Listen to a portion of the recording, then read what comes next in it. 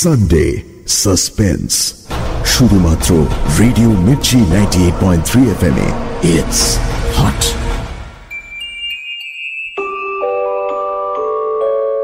বাংলা সাহিত্যের রোমাঞ্চকর কিছু গল্প দিয়ে সাজানো আমাদের এই বিশেষ নিবেদন সানডে সাসপেন্স। আজ আপনার জন্য শীর্ষেন্দু মুখোপাধ্যায়ের লেখা ঢেকুর।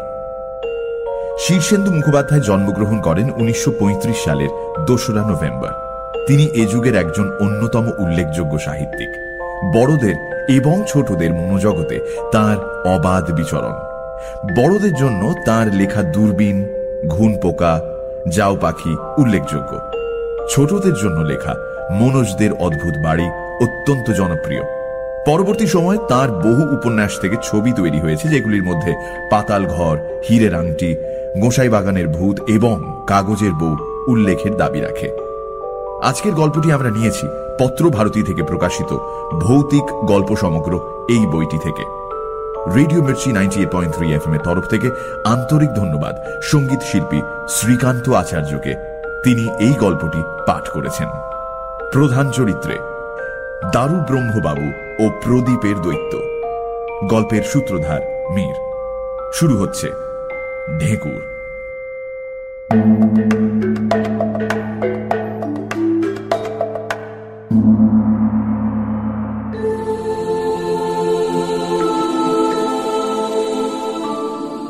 প্রায় 14 পুরুষের বসত বাড়িটা দারু ব্রহ্মবাবুকে বিক্রি করে দিতে হচ্ছে।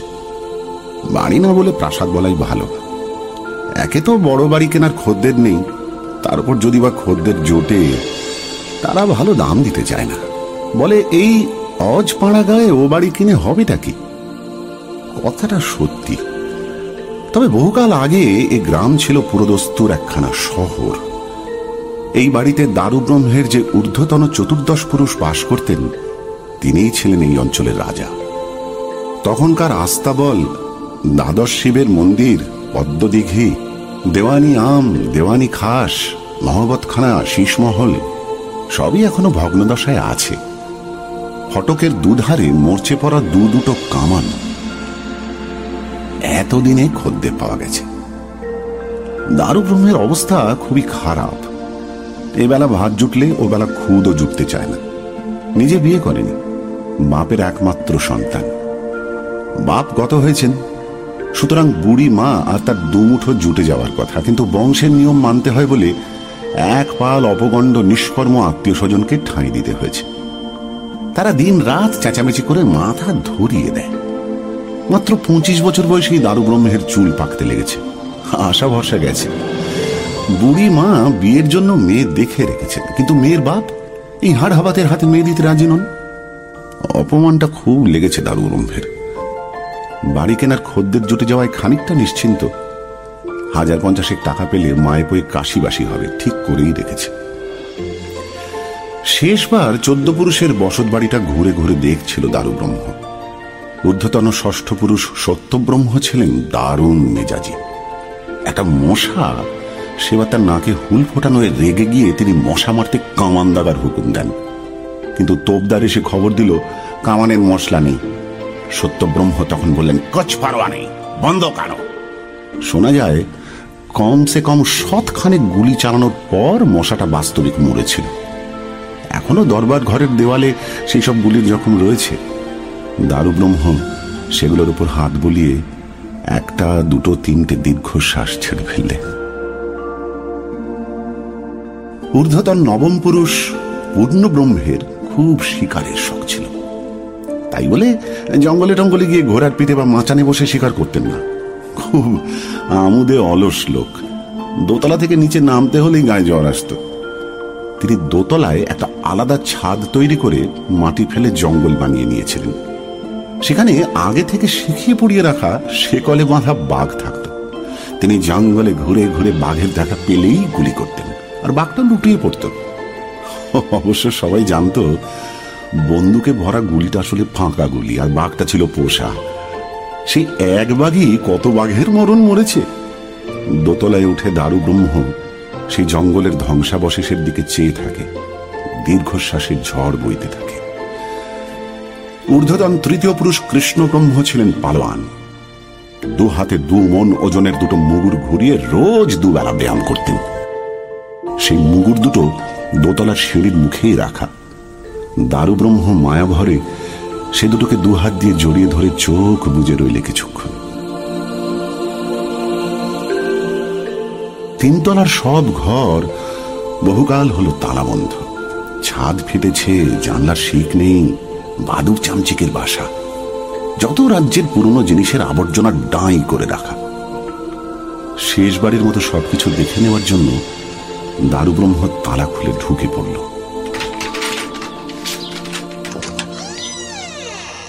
কাঠের সিন্দুক, দেয়াল আলমারি, ভাঙা ঝাড় লণ্ঠন, পুরনো নাগরা, ভাঙা খাট, কত কি চারিদিকে ছড়ানো। কাঠের সিন্দুক খুলে এটা সেটা নাড়াচাড়া করছিল দারুব্রহ্ম, আর এটা সেটা ভাবছিল।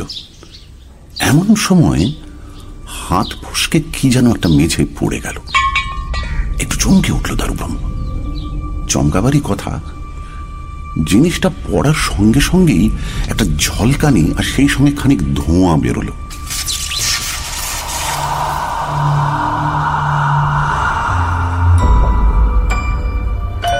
দারুব্রহ্ম জিনিসটা কুড়িয়ে নিতে গিয়ে দেখে সেটা একটা প্রদীপ। প্রদীপটা হাতে নিয়ে দাঁড়িয়ে অবাক হয়ে ভাবছে, চোখে পড়ল ধোঁয়ার কুণ্ডলিটা সামনে পাকিয়ে পাকিয়ে একটা লম্বা রোগা সূক্ষ্ম লোকের চেহারা নিচ্ছে। কে রে? দারুব্রহ্ম চেঁচিয়ে ওঠে। লোকটা গোটাচারেক হাই তুলে দিয়ে বলে, প্রদীপের দৈত্য। দারুব্রহ্ম বেটা বলে কি? সে বললে, ইয়ার্কের জায়গা পাও, দিনে দুপুরে বেটা চুরির মতলবে বাড়িতে ঢুকে বসে আছো। লোকটা ভয় খেয়ে বলে, সত্যি না, কেউ ডাকাডাকি করেনি বলে বেশ 1000 বছর একটানা ঘুমিয়ে উঠলাম।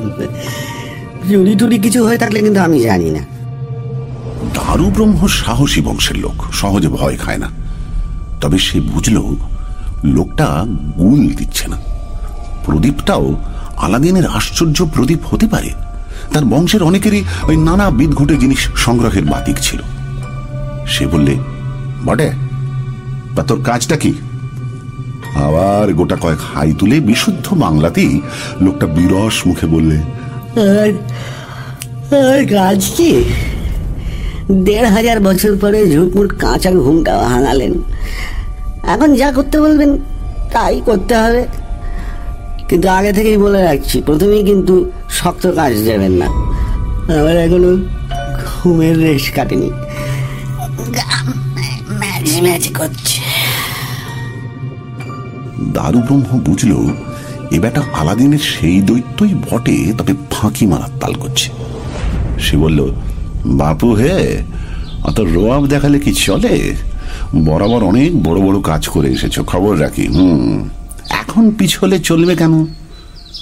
লোকটা বেজার হয়ে বলে, সে করেছি, কিন্তু বহুকাল অভ্যেস নেই কিনা। তাছাড়া ঘুমলে কি হবে, খাওয়া তো আর জোটেনি। 1500 বছর টানা উপোস। শরীরটা দেখুন না, দেখুন কেমন শুকিয়ে গেছে। আগে বরং কিছু খাবার দাবার দিন। তারপর যা বলবেন একটু আধটু করে দেব। দারুব্রহ্ম লোক খারাপ নয়। দৈত্যটা শিড়িঙ্গের চেহারা দেখে তারও কষ্ট হলো। বলল, চলো দেখি মুড়ি টুড়ি কিছু পাওয়া যায় কিনা। বলে লোকটাকে সঙ্গে নিয়ে নিচে নামলো দারুব্রহ্ম। বাড়ির কেউ লোকটাকে দেখে তেমন গা করল না, গা করার মতো কিছু নেই। দারুব্রহ্ম তাকে নিজের ঘরে নিয়ে ধামা ভরে মুড়ি আর বাতাসা খাওয়ালো। সব শেষে 1.5 ঘটি জল খেয়ে লোকটা বলে,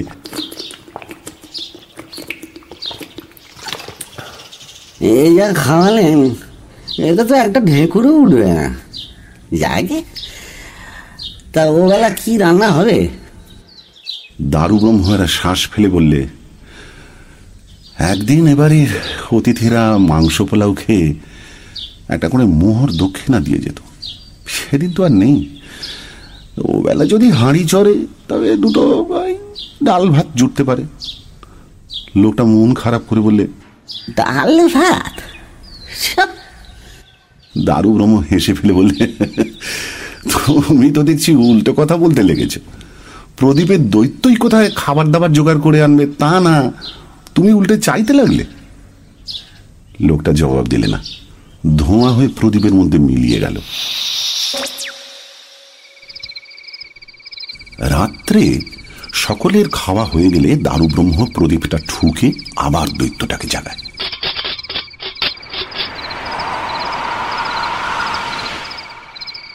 দৈত্যটা 4 জনের খোরাক একা খেয়ে গম্ভীর হয়ে বললে, আমার খোরাকটা একটু বেশি, ভরপেট না হলেও ক্ষতি নেই, কিন্তু একটা ঢেকুর তো উঠবে, এতে তো একটা ঢেকুরও উঠল না। যাই ঘুমাই গিয়ে বলে একটা হাই তুলে দৈত্যটা আবার প্রদীপের মধ্যে সেঁধিয়ে গেল। পরদিন দেখা গেল দৈত্যকে একবেলা খাওয়াতে গিয়ে চালের ডোল ফাঁকা হয়ে গেছে।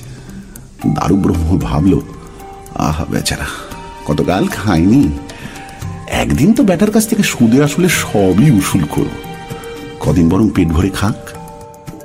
দারু ব্রহ্ম পুরনো সব দলিল দস্তাবেজ বের করে খুঁজতে খুঁজতে সন্ধান পেল চৌমারির চরে তাদের কিছু জমি বহু কাল ধরে আছে, কিন্তু খাজনা বা ফসল আদায় হয়নি। একটা তেল কলের অংশীদারিরও সন্ধান পেল।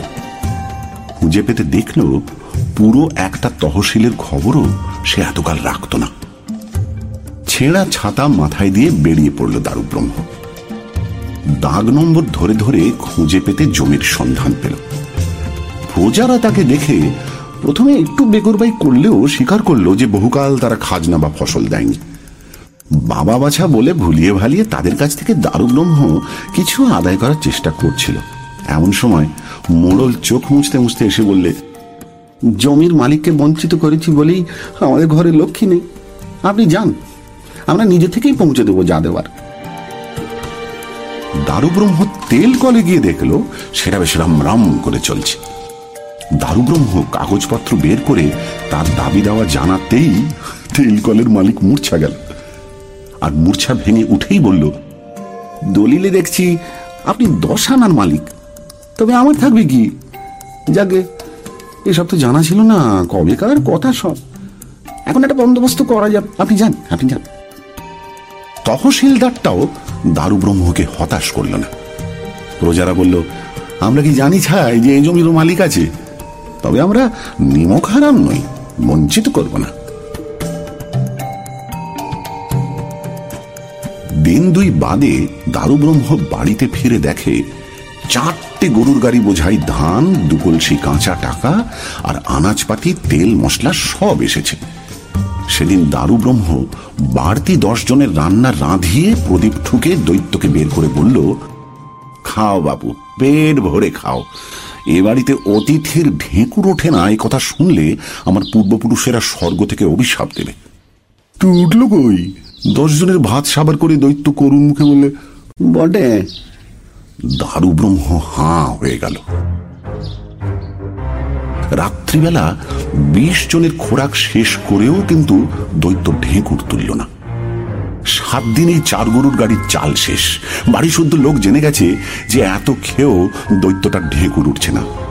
তারা রোজ দুবেলা এসে খাওয়ার সময় দৈত্যকে ঘিরে দাঁড়িয়ে অপেক্ষা করে কবে কখন ঢেকুর ওঠে, কিন্তু না, উঠল না। ঢেকুর না উঠলেও পাহাড় প্রমাণ খাওয়ার ফলে কয়েকদিনের মধ্যেই ওই শিরিঙ্গে দৈত্যটার চেহারা পুরোপুরি একেবারে ঘটোৎকচের মতো হয়ে উঠল।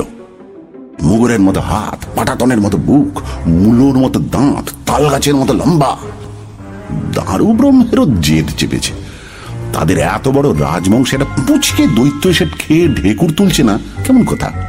এ বাড়িতে ভোজ খেয়ে লোকে পাক্কা 1.5 দিন মেঝে পড়ে থাকতো। 2-4 জন ভোজকে গঙ্গা যাত্রায় পর্যন্ত গেছে, সেই বাড়ির এই অপমান। দারু ব্রহ্ম নাওয়া খাওয়া ফুলে আদায় উসুল করতে লাগলো। তেল কলের ভার নিজে নিল, আরো সব নতুন নতুন কারবার খুলতে লাগলো। গাড়ি গাড়ি চাল আসছে বাড়িতে, বস্তা বস্তা আনাজ, ঘি, দুধ, দই, এসবই একদিন ওই দৈত্যের ওপর দিয়ে উসুল হবে। আগে বেটা ঢেকুরটা তো তুলুক। এর মধ্যেই একদিন বাড়িতে খদ্দের এসে হানা দিয়েছিল। তখন দুপুরবেলা দারুব্রহ্ম প্রদীপ ঠুকে দৈত্যটাকে মাত্র খেতে দেখেছে। দৃশ্যটা দেখে খদ্দের চেয়ার শুদ্ধ উল্টে পড়ে অজ্ঞান হয়ে গেল। তারপর থেকে আর আসেনি। কিন্তু বাড়ি বিক্রি এখন মাথায় উঠেছে দারুব্রহ্মের। বিক্রির মানেও হয় না। আলাদিনের আশ্চর্য প্রদীপটা যখন হাতে পেয়েছে তখন তো আর অভাবও থাকবে না। খামোকা পূর্বপুরুষের ভিটে বিক্রি করবে কেন? সেটাই মিস্ত্রি ডেকে বাড়িটা মেরামত করাতে লাগলো। সব খরচই উসুল হবে। মৌরসিপাট্টায় আরো কিছু জমি নিল দারুব্রহ্ম। চাষবাস বাড়িয়ে ফেললো। কারবারগুলো বেশ ফেঁপে ফুলে চলছে। গোশালায় গরু, আস্তাবলে ঘোড়া, বাড়ির সামনে জুড়ি গাড়ি। শুকনো বাগানে আবার গাছ লাগানো হলো, তাতে ফুল ফুটলো। বাড়িটা কলি ফেরানোর পর আবার ঝলমল করতে লাগলো। এর মধ্যেই দারুব্রহ্মের জন্য যে মেয়েটি দেখা হয়েছিল তার বাবা এসে হাত জোর করে বললে, আমার মেয়েটিকে নিলে ধন্য হই। তা তিনি হলেনও। নহবতখানায় সানাই বাজল। দারুব্রহ্ম বিয়ে করে এসে বিরাট ভোজ দিয়ে 7 গাঁয়ের লোককে খাওয়ালো। কিন্তু 7 গাঁয়ের লোকের মতো খাবার একা খেয়েও বেটা দৈত্য কিন্তু ঢেকুর তুলল না। তবে বলল, খিদেটা এবারে একটু কমেছে, পেটের জ্বলুনিটা তেমন নেই, বলে ফের ঘুমোতে চলে গেল। নতুন বউয়ের সামনে এই অপমানে কান লাল হয়ে উঠল দারুব্রহ্মের। বলতে নেই সে এখন লাখপতি, একটা দৈত্যের পেট ভরাতে পারবে না। পরদিন থেকে সে কাজকর্ম দ্বিগুণ করে দিল। মাসখানেক বাদে সে 100 গাঁয়ের লোকের আয়োজন করে দৈত্যটাকে ডাকল। খুবই লজ্জার সঙ্গে প্রকাণ্ড চেহারার বিকট দৈত্যটা এসে বসলো আসনে। আচমন করে একটু ভাত মেখে মুখে দিয়েছে কি দেয়নি, অমনি একটা বাজ পড়ার আওয়াজে আঁতকে উঠল সবাই। ঘর ঘড়াত, ঘর ঘড়াত, ঘর ঘড়াত, পরপর 3 বার। অমনি চারিদিকে হু হু হুল্লোড়, ঠেলাঠেলি পড়ে গেল। বাচ্চারা হাততালি দিয়ে নাচতে লাগলো। তুলেছে, তুলেছে, দৈত্য ঢেকুর তুলেছে। মাথা নিচু করে দৈত্যটা উঠে পড়ল।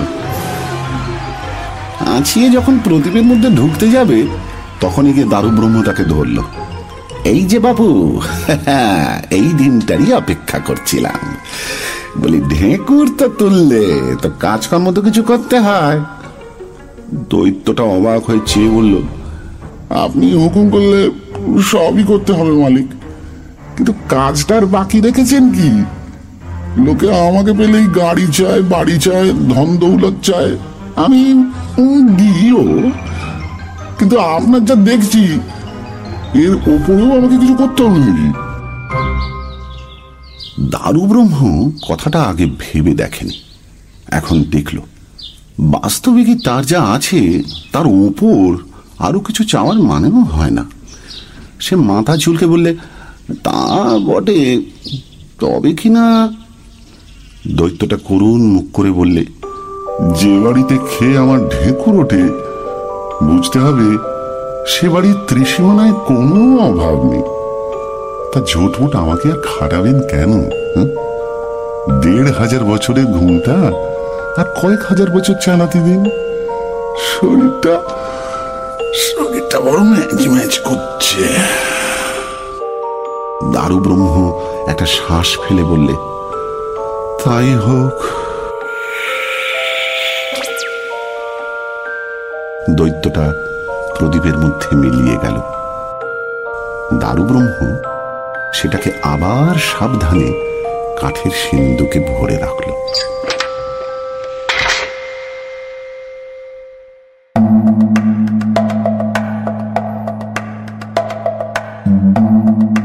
শুনছিলেন ঢেকুর, রচনা শীর্ষেন্দু মুখোপাধ্যায়, গল্প পাঠে সঙ্গীত শিল্পী শ্রীকান্ত আচার্য, শব্দগ্রহণ, আবহ সঙ্গীত এবং স্পেশাল এফেক্টসে রিচার্ড, সমগ্র পরিকল্পনা ও পরিচালনায় ইন্দ্রাণী।